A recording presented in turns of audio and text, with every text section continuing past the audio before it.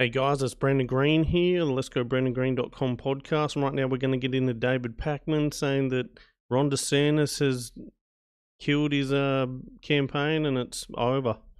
Well, it was over before it began, but let's get into it. Continuing to follow, as we have been, the leading two candidates in the 2024 Republican presidential primary. Those are Donald Trump and Ron DeSantis. Let's start with DeSantis today. Ron DeSantis gave a speech in Columbia, South Carolina. DeSantis has absolutely no chance, never did.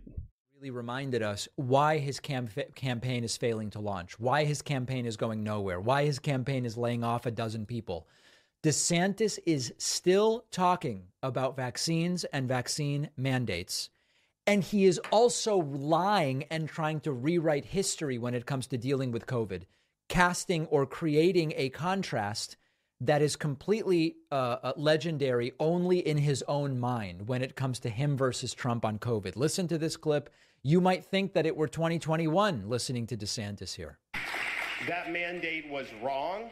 That mandate was not based on scientific data.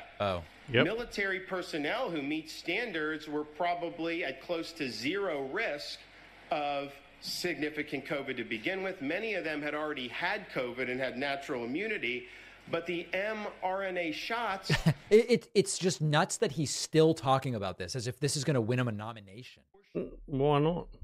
The infection and transmission of COVID. Right. So you have individuals that had already had it, they didn't want to take the shot, and then they're being forced to take something that they don't want to take or perhaps potentially lose their career. Right. So that was wrong. That was an example of civilians and political people bowing to the hysteria in society at the time about COVID and trying to jam that down the throats of our military service members. We are going to acknowledge that the military made a mistake. Okay. We are going to offer service members who were separated their jobs back, including with back pay. There you go. So as you can imagine, not part of this story is that DeSantis declared a state of emergency in March of 2020, earlier than many other states, authorized what is being called a lockdown on April 1st of 2020. And it could have been later, shorter, or longer, early, whatever. Whether it was right or wrong, by the way, he's trying to rewrite history on this thing. Now, he did then reopen in what is arguably an irresponsible way. The point is, rewriting COVID history to try to win a Republican primary against Donald Trump, who's got more than twice the support you have in, almost August of 2023, is a losing battle.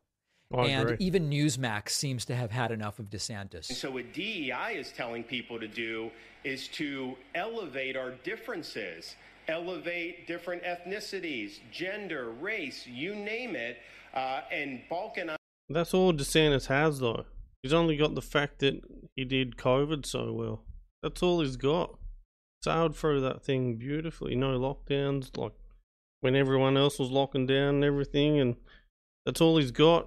And that seems to be all he knows he's got as well. Nice people and put them into different groups. That's not good for society, but it's definitely. All right, you're listening to Florida Governor Ron DeSantis speaking live right now. I'm presidential contender for 2024 and looking for their Republican nomination. All right, so Newsmax has basically had enough.